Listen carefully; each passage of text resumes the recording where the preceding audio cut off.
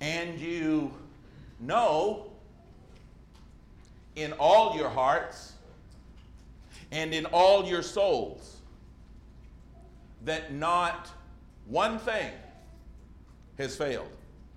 Of all the good things which the Lord your God spoke concerning you, all have come to pass for you. Not one word of them has failed. Joshua chapter 23 and verse 14. Joshua said, not one thing, not one word that God promised you has failed. What a statement.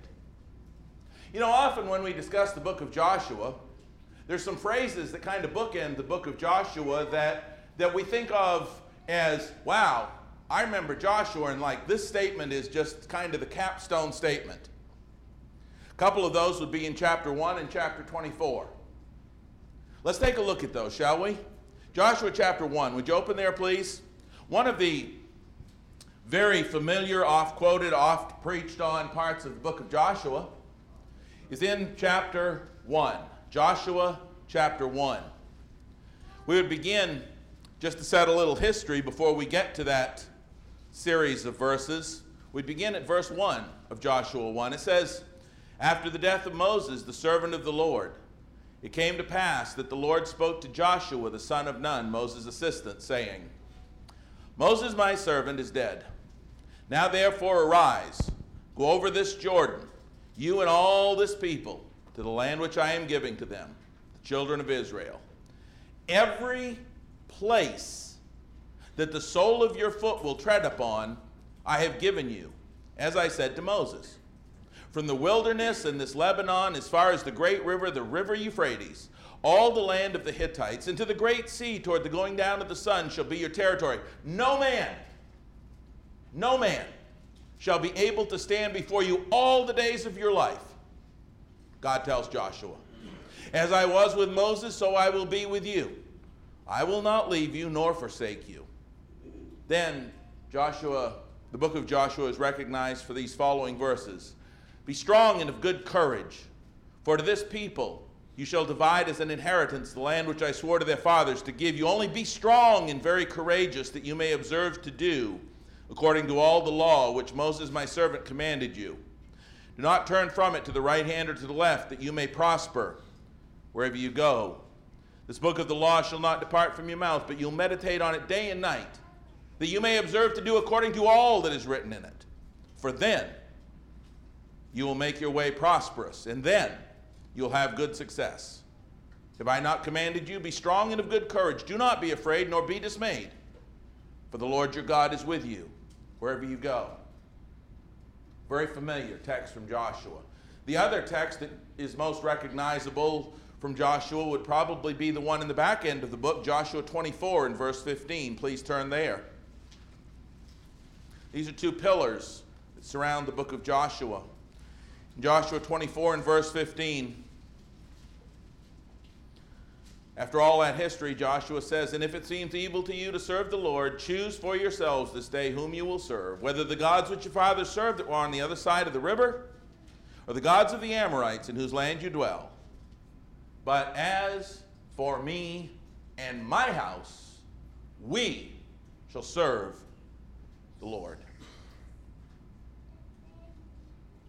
Both before as well as in between these two bookends, as it were, these two bookended statements in Joshua 1, 6 through 9 and 24, 15. In between those two, there's a whole lot of incredible history. And perhaps the greatest statement that Joshua is not known for, and that's the one I read at the beginning. Joshua 23 and verse 14, and you know in all your hearts and all your souls that not one thing has failed of all the good things which the Lord your God spoke concerning you. All have come to pass for you. Not one word of them has failed. It's not as if not one promise had failed. He said not one word of them has failed. Well, I'll tell you what, there's a lot of history that went into that statement.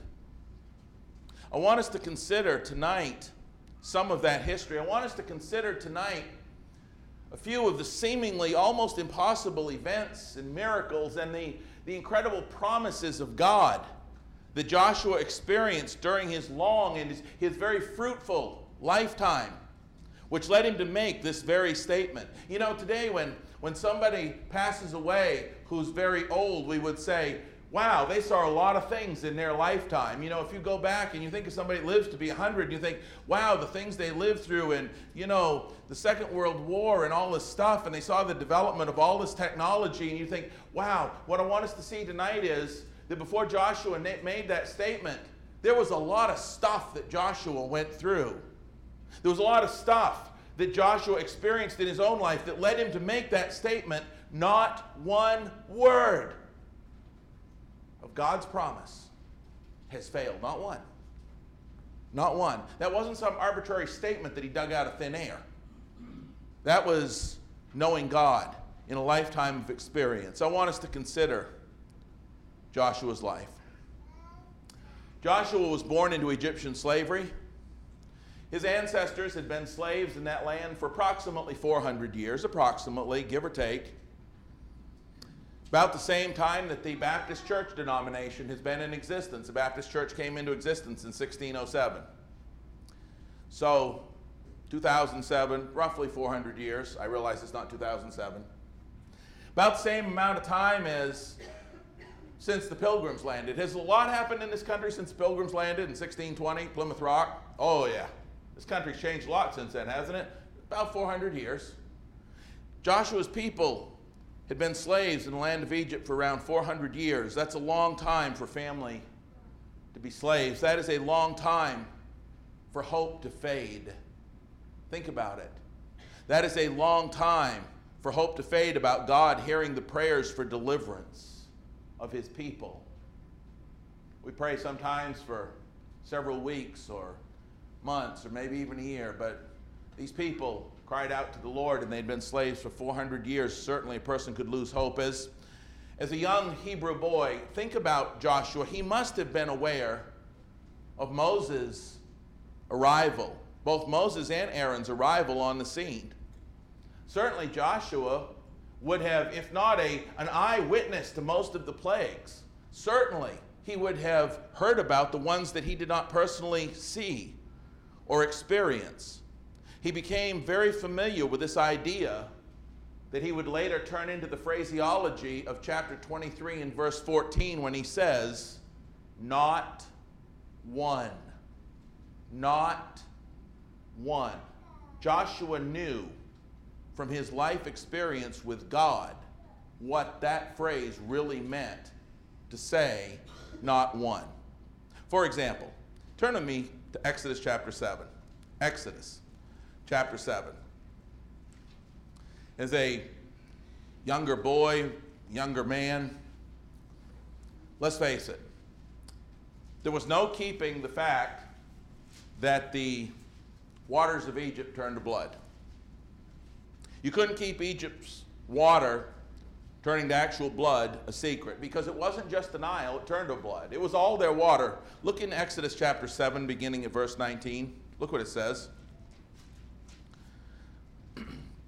Exodus 7, verse 19 and following. Then the Lord spoke to Moses, say to Aaron, take your rod and stretch out your hand over the waters of Egypt, over their streams, their rivers, their ponds, over all their pools of water, that they may become blood. And there shall be blood throughout all the land of Egypt, both in buckets of wood and pitchers of stone. You couldn't keep this a secret, could you?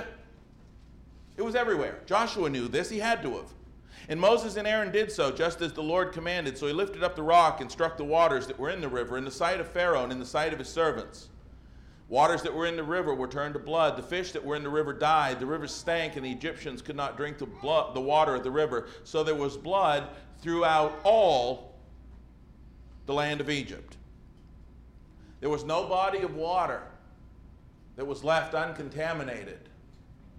No, not one. No, not one. We see the same universal advancement of frogs and gnats or lice in the second and third plagues, as we would read through Exodus chapter 8, verses 1 through 19. Joshua had to have witnessed that. How could he not have? The fourth plague, the plague of flies, in Exodus chapter 8, verses 20 through 32. Let's take a look at verses 20 through 24. Exodus chapter 8, verses 20 through 24. Look at this. And the Lord said to Moses, rise early in the morning and stand before Pharaoh as he comes out of the water. Then say to him, thus says the Lord, let my people go that they may serve me, or else if you will not let my people go, behold, I will send swarms of flies on you and your servants, on your people, and into your houses. The houses of the Egyptians shall be full of swarms of flies, and also the ground on which they stand. And in that day I will set apart the land of Goshen, in which my people dwell, that no swarms of flies shall be there, in order that you may know that I am the Lord in the midst of the land. I will make a difference between my people and your people. Tomorrow this sign shall be. And the Lord did so. Thick swarms of flies came into the house of Pharaoh, into his servants' houses, into all the land of Egypt, and the land was corrupted because of the swarms of flies. Joshua had to have known this, but he also knew the no, not oneness of God's promise in verse 31. Look what it says. So verse 31, and the Lord did according to the word of Moses. He removed the swarms of flies from Pharaoh, from his servants, and from his people. Not one remained. When God does something, he does it all the way. When God took the flies out, no, not one remained. Joshua was very familiar with the no, not oneness of God's promise. We would see that he experienced this same no, not oneness of God's powerful promise. As we move on into the fifth plague of pestilence, look in Exodus 9, look at verses 1 through 7 with me. Then the Lord said to Moses, go into Pharaoh and tell him, thus says the Lord God of the Hebrews, let my people go that they may serve me. For if you refuse to let them go and still hold them, behold, the hand of the Lord will be on your cattle in the field, on the horses, on the donkeys, on the camels, on the oxen, and on the sheep, a very severe pestilence. And the Lord will make a difference between the livestock of Israel and the livestock of Egypt. So nothing shall die of all that belongs to the children of Israel. Then the Lord appointed a set time, saying, tomorrow the hand of the Lord will do this thing in the land. So the Lord did this thing on the next day, and all the livestock of Egypt died. But of the livestock of the children of Israel, not one died. Then Pharaoh sent, and indeed, not even one. Brethren, God keeps his promise to the nth degree. No, not one of their livestock was dead.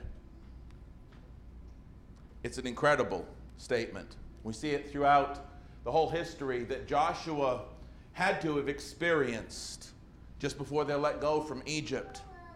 The sixth and seventh plagues of boils and hail in chapter 9, verses 8 through 35. And it was a hail that burned like fire. Look with me in Exodus 9, beginning at verse 23. Look here what it says. It says, and Moses, Exodus 9:23, stretched out his rod toward heaven, and the Lord sent thunder and hail, and fire darted to the ground. And the Lord rained hail on the land of Egypt. So there was hail and fire mingled with the hail, so very heavy there was none like it in all the land of Egypt since it became a nation. And the hail struck throughout the whole land of Egypt, all that was in the field, both man and beast. The hail struck every herb of the field, and it broke every tree of the field. Only in the land of Goshen, where the children of Israel were, was there no hail. Certainly, you couldn't have kept that a secret. And notice in verse 26 that in the land of Goshen, there was not one hailstone that fell. None. Such is the completeness. Brethren, tonight, got to understand, such is the completeness of God's power and God's promise. Joshua understood the phrase, no, not one. The 8th and 10th plagues of locusts and the death of the firstborn also validated to Joshua and to the Israelites the power and the promise of God's no, not oneness. Look with me in chapter 10. Look at verses 3 through 6. Exodus 10, verses 3 through 6. So Moses and Aaron came into Pharaoh and said to him, "Thus says the Lord God of the Hebrews, how long will you refuse to humble yourself before me? Let my people go that they may serve me. Or else, if you refuse to let my people go, behold, tomorrow I will bring locusts into your territory, and they'll cover the face of the earth so that no one will be able to see the earth. They'll eat the residue of what is left, which remains to you from the hail, and they shall eat every tree which grows up for you out of the field. They shall fill your houses, the houses of all your servants, and the houses of all the Egyptians, which neither your fathers nor your fathers' fathers have seen since the day they were on the earth to this day." Look in verse 12. Then the Lord said to Moses, "Stretch out your hand over the land of Egypt for the locusts. They may come upon the land of Egypt and eat every herb of the land, all that the hail is left." So Moses stretched out his rod over the land of Egypt, and the Lord brought an east wind on the land all that day and all that night. When it was morning, the east wind brought the locusts, and the locusts went up over all the land of Egypt. They rested on all the territory of Egypt. They were very severe. Previously there had been no such locusts as they, nor shall there be such after them, for they covered the face of the whole earth. So that the land was darkened, and they ate every herb of the land, all the fruit of the trees which the hail had left. So there remained nothing green on the trees or on the plants of the field throughout all the land of Egypt. And then Pharaoh called for Moses and Aaron in haste and said, "I've sinned against the Lord your God and against you. Now therefore, please forgive my sin only this once, and entreat the Lord your God that he may take away from me this death only." So he went out from Pharaoh and entreated the Lord. The Lord turned a very strong west wind, which took the locusts away and blew them into the Red Sea. There remained not one locust. All those bazillions of locusts. But when God cleans them out, there is not one in all the land of Egypt left. Such is the power and the promise of God's not oneness. And it is the same thing we see with the death of the firstborn. Turn to me to Exodus 12. Look at verses 29 and 30. And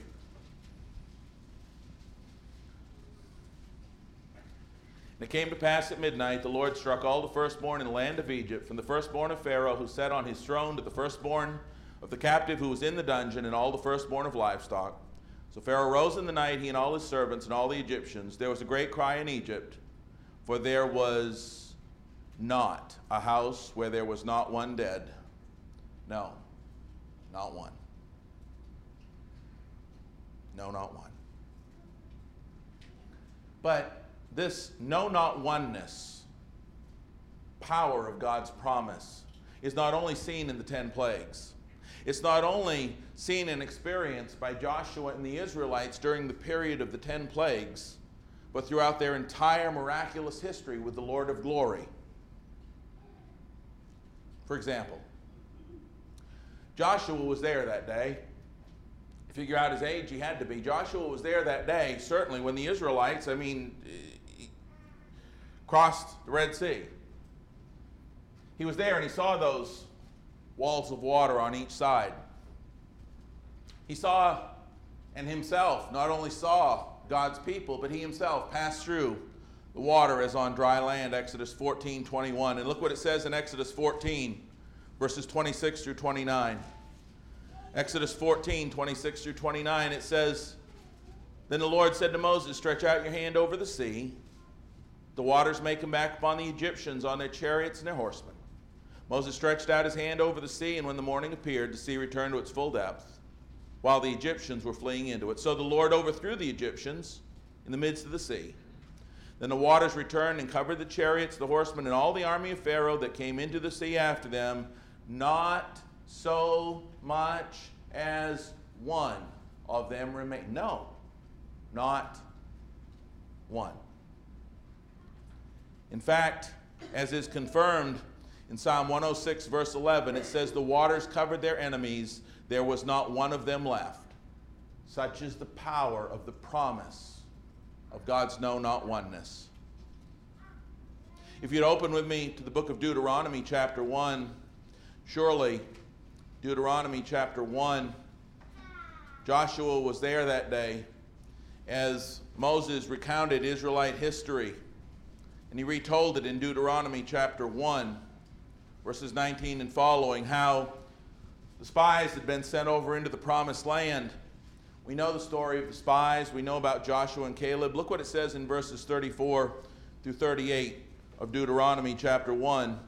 Moses says, "And the Lord heard the sound of your words and was angry and took an oath, saying, Surely not one of the men of this evil generation shall see the good land of which I swore to give to your fathers, except Caleb the son of Jephunneh. He'll see it, and to him and his children I am giving the land on which he walked, because he wholly followed the Lord." Moses says, "The Lord was also angry with me for your sake, saying, Even you shall not go in there. Joshua the son of Nun, who stands before you, he shall go in there. Encourage him, for he shall cause Israel to inherit it." Did you hear it? Did you hear it in the beginning? Verse 34, 35, 35. Not one of these evil men, God said. Not one of those who refused to accept the promise would go in. Only Joshua and Caleb. That had to have made an impression on Joshua. If God said, nobody else of that previous generation is going in except you, Jason, you, Kurt, you, somebody, that's it. Would that make an impression on these two guys? Sure would. Joshua knew and understood the power when he uses the phrase, not one. Because not one of those of that previous generation did go in. We know that. When God says not one, God means not one.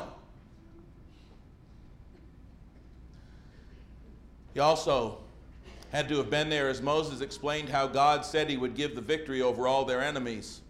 In Deuteronomy 2, what is the conclusion? In verse 36 of Deuteronomy 2, "From Aroer, which is on the bank of the river Arnon, and from the city that is in the ravine as far as Gilead, there was not one city too strong for us. The Lord our God delivered all to us." Such is the certainty and the power of God's no, not one promise. It was Joshua who would then obviously lead God's people. He would lead them over the Jordan, much as Moses had led them across the Red Sea to conquer according to the promise of God. Smith's Bible Dictionary says this: Joshua had crossed the Jordan during flood stage, I might add. Chapter 3, verse 15, chapter 4, verse 18. He had then fortified a camp at Gilgal, circumcised the people, kept the Passover, and was visited by the captain of the Lord's host. A miracle made the fall of Jericho more terrible to the Canaanites, and in the great battle of Beth Horon, the Amorites were singly routed, and the south country was open to the Israelites. Joshua returned to the camp at Gilgal, master of half of Palestine. Listen, you got to understand that when Joshua says, not one word of God's promise has failed, you got to know what's behind that. Joshua knew what he was talking about. He'd lived a lifetime experiencing when God says, I will keep my promise. Joshua could stand up and say, not one word of what God said ever failed. That's not just a statement, that's a lifetime of experience knowing God.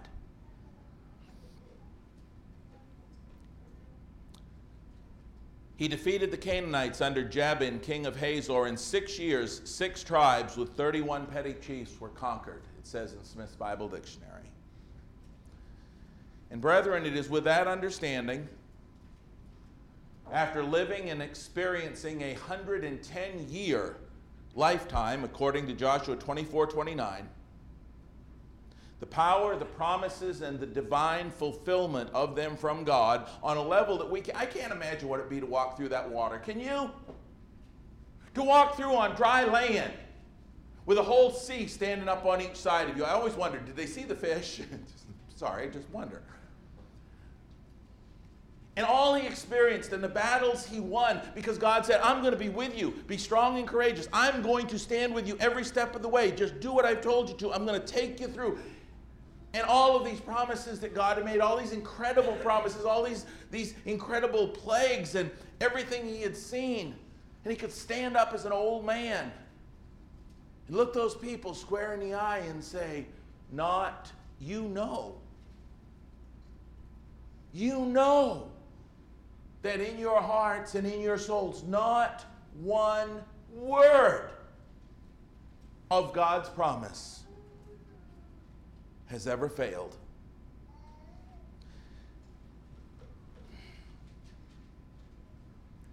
It is in that context that he delivers his no-nonsense, no-not-oneness address in chapters 23 and 4, designed to keep God's people fighting the good fight and encouraging them to remain faithful to the never-failing Word of God, no matter what might come their way. Look with me at the end of Joshua chapter 23. Now, having done all of that background work, look at the context of that statement. In Joshua 23, 1 through 10, it says, "It came to pass a long time after the Lord had given rest to Israel from all their enemies round about, that Joshua was old, advanced in age. And Joshua called for all Israel, for their elders, their heads, their judges, and their officers, and he said to them, I am old, advanced in age. You have seen all that the Lord your God has done to all these nations because of you, for the Lord your God is he who has fought for you. See, I have divided to you by lot these nations that remain to be an inheritance for your tribes from the Jordan, with all the nations that I have cut off as far as the great sea westward. The Lord your God will expel them from before you and drive them out of your sight. So you shall possess their land as the Lord your God promised you." Listen, when God makes a promise, not one word fails. Not one. "Therefore be courageous, very courageous, to keep and to do all that is written in the book of the law of Moses, lest you turn aside to the right hand or the left, lest you go among these nations, those who remain among you. You shall not make mention of the name of their gods, nor cause anyone to swear by them. You'll not serve them, nor bow down to them, but you'll hold fast to the Lord your God, as you have done to this day. For the Lord has driven out from before you great and strong nations." Watch this. "But as for you, no one has been able to stand against you to this day." Does that sound familiar? Does that ring a bell? What did God tell him at the very beginning? No one will be able to stand against you. It's an old man at the end of his life. He said, you got the proof. "One man of you shall chase 1,000, for the Lord your God is he who fights for you, as he promised you." I love that word promised in here so many times. So many times. Look at verse 14 as he wraps up. "Behold, this day I am going the way of all the earth, and you know in all your hearts and in all your souls that not one thing has failed of all the good things the Lord your God spoke concerning you. All have come to pass for you. Not one word of them has failed. Not one." But you know, this idea of the power of God's no-not-oneness was not just experienced in Joshua's day by the Israelites. The certainty of this promise was not only preached by Joshua, it was none other than Solomon himself, who a few centuries later once again would utter those same words during the dedication of the temple. "Brethren, because no matter how much time and troubles come and go, God's promises never wear out, grow old, or fail to come to pass, no matter how much time passes. No, not one word of them ever does." If you turn with me in your Bibles to 1 Kings chapter 8, we would just note there briefly. In 1 Kings chapter 8, verses 14 through 21, King Solomon blesses the assembly, including verse 20, where he says, God has fulfilled his word, or kept his promise. In 1 Kings 8, verses 22 through 53, we have his prayer of dedication of the temple, including verse 24, which says, "You have kept what you promised your servant David my father. You have both spoken with your mouth and fulfilled it with your hand, as it is this day." In his prayer of dedication, Solomon includes that, talking about God's promise. And then, after the conclusion of his prayer, he rises to bless the congregation a second time, and look what he says in 1 Kings 8, 54 through 56.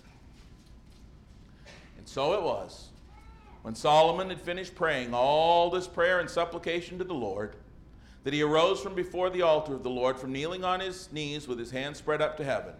He stood and blessed all the assembly of Israel with a loud voice, saying," watch this, "Blessed be the Lord, has given rest to his people Israel according to all that he promised. There has not failed one word of all his good promise, which he promised through his servant Moses. God promises his people it's going to happen. Brethren, there is no power in this entire universe. There is no power in this entire universe that has ever or can ever prevent one single word whatsoever of God's promises from absolutely and completely coming to pass. No, not one. Why is that so important to us? Should be pretty obvious. Think about it. There is no power in the universe that has ever or can ever prevent even one single word whatsoever of God's promises from absolutely and completely coming to pass. No, not one. Why is that so important to us? As the Apostle John said, you ready for this? Here it comes. And this is the promise that he has promised to us. Eternal life. Isn't that beautiful? And this is the promise that he has promised to us. Eternal life. 1 John chapter 2, verse 25. The Apostle Paul wrote to Titus in Titus 1, 1 and 2. He wrote, Paul, a bondservant of God and an apostle of Jesus Christ, according to the faith of God's elect and the acknowledgement of the truth which accords with godliness, in hope of eternal life, which God, who cannot lie, promised before time began. It should excite us to no end that when God makes a promise, not one word of God's promise has ever failed his people. It's never failed to come to pass. There's nothing that can take away one word of the promises God has made us. And he's made us the promise of eternal life in Christ Jesus. If that doesn't excite you, check your pulse.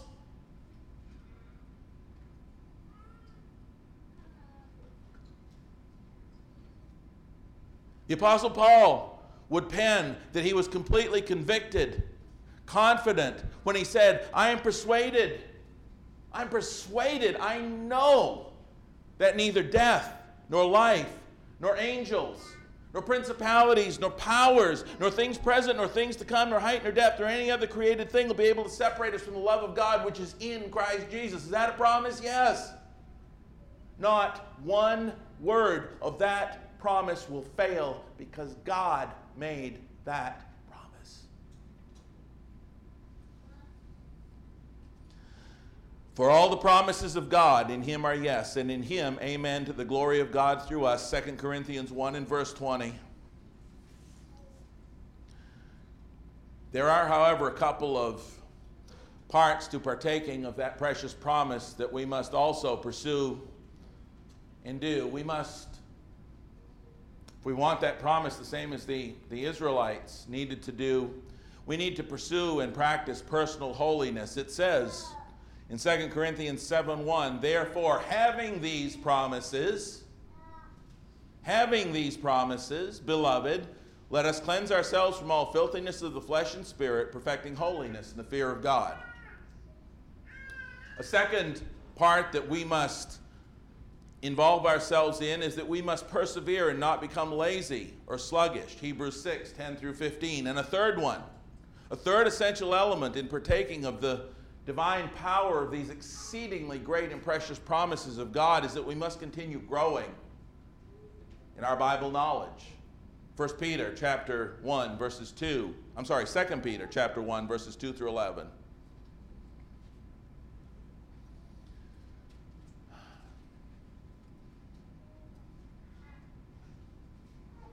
I'm so grateful tonight. So grateful. And no matter what happens in my life, no matter what happens in your life, not one word, no, not one word of God's promise has ever failed to come to pass for his people. And sometimes they had to wait a little while, but not one word has ever failed. And when God promises us eternal life in Christ Jesus, brethren, we can take that to the grave. It will not fail. God cannot lie. What a beautiful promise. What a beautiful hope. What a beautiful God we have.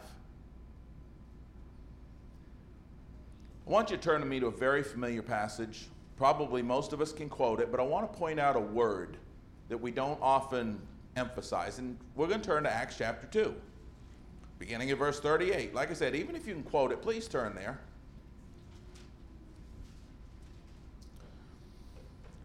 Partaking of these promises are conditional.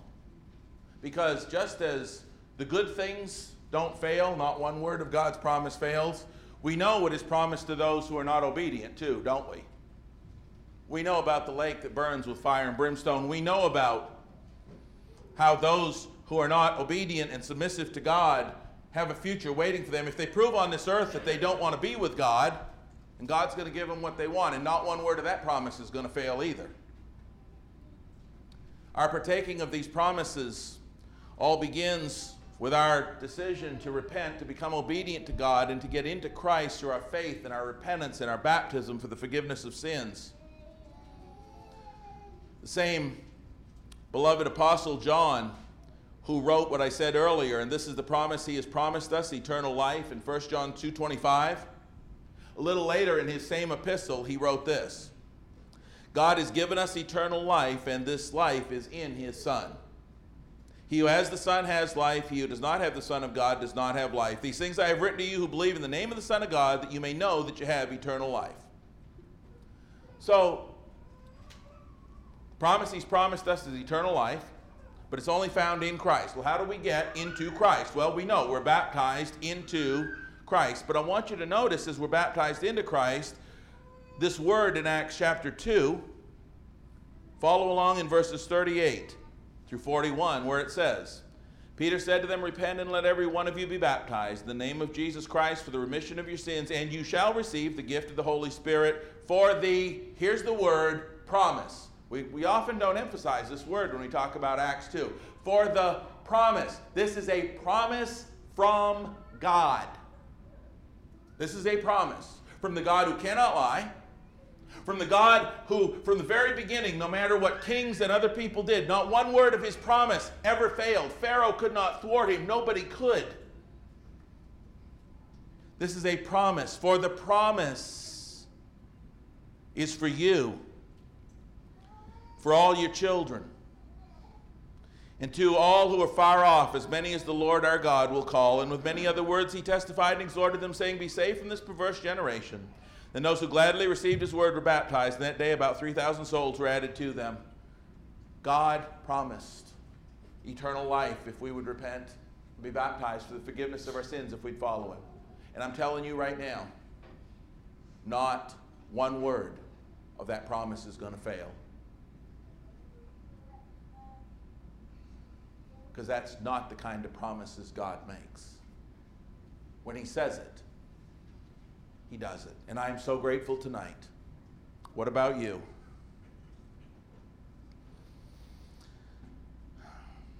Are you in Christ? Which is the only place where God's unfailing promise of eternal life is found. Are you in Christ? I'll tell you what, this is going to be a different invitation than you typically get, okay?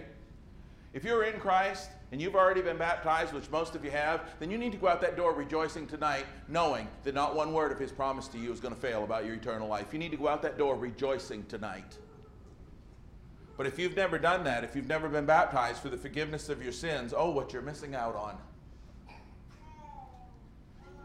Because God's promise the other way is not going to fail either. If you've never been baptized into Christ for the forgiveness of your sins, you don't have a prayer. You don't have a prayer of obtaining eternal life. No, not one.